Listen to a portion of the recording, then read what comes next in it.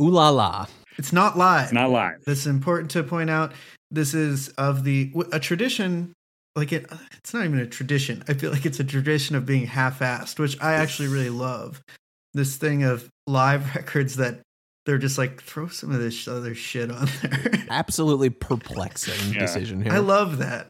You know, I was recently talking that Robert Palmer record I was obsessed with and still kind of am, with like the crazy like devil knight on the cover. It has this whole second side is not live. Whole first side is live, and it's Robert Palmer. Right. Is it a maybe it's called Maybe It's Live. They all have titles like that. They all just do shit like this. You gotta love them for it. Yeah, they just had to fill up something, put something in. It's a very 1984 type of approach to putting together a record. Ooh La La. I mean, it definitely is up there for like the weirdest fucking thing that John Cale's ever done. Hello? When I heard about the girls in Saint-Tropez going topless in the sun, I practiced staring every day so I could hypnotize each one. Dominique, she owns a factory, and Bridget, she lives in a truck. And there's a lot that can be said for those hard-working girls that would like to walk my Peking duck.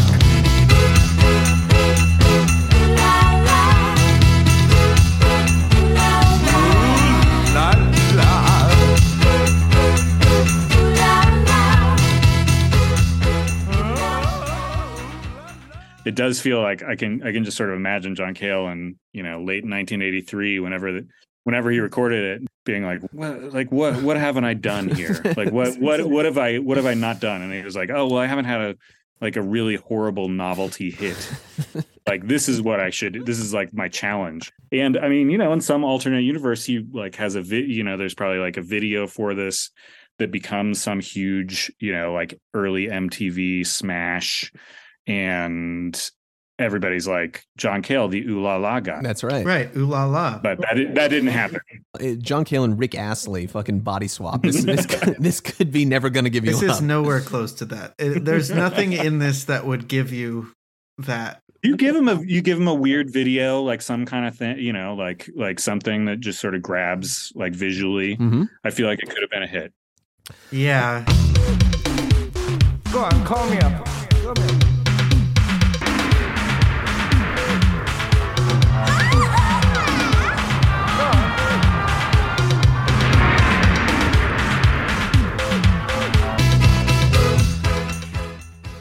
It's a rare appearance of Horny John, which is not a mode. It's not a mode that you get very often. There's plenty of Horny Bob, obviously, and Lou. I think there's some Horny Lou here and there, but Horny John. Lou is kind of all horny by default, and then there's sort of like, you know, varying degrees of that. Yeah, Horny John. I'm saying is a rare Horny John. breed. I don't know. I feel like actually Horny John exists way more often than we'd like to acknowledge, because actually like a lot of songs are horny and you don't really want to think about them that way, but that's what they are. Lou's horny for all the wrong reasons usually. What horny songs are you thinking of?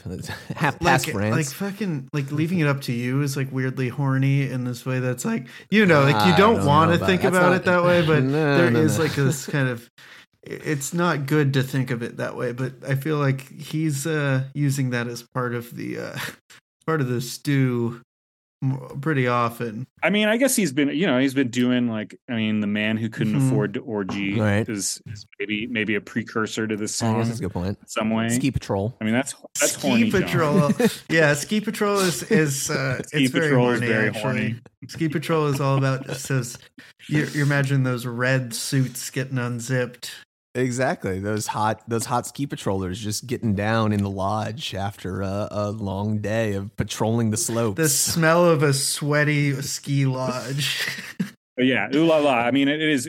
I mean, it's something you got to hear to believe. That's right. It is hit play, like, folks. It is insane.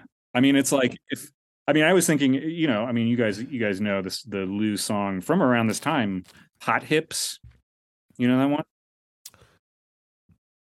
Hot Hips. Funky hot hips. Funky hot hips.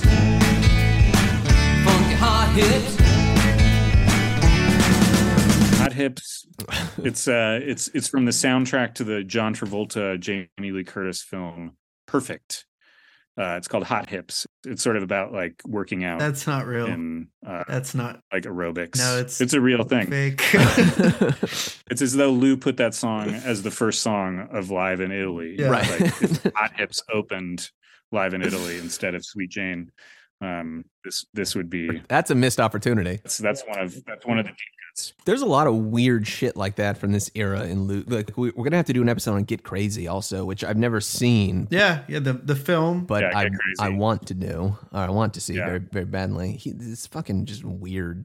Weird. I mean, you know, like a lot of these people, it was, you know, at some point, I'm sure there was just money being. He was like write a song for this John Travolta movie, and he was like, "Fuck it, yeah, why not? the check clears. I will so- do that.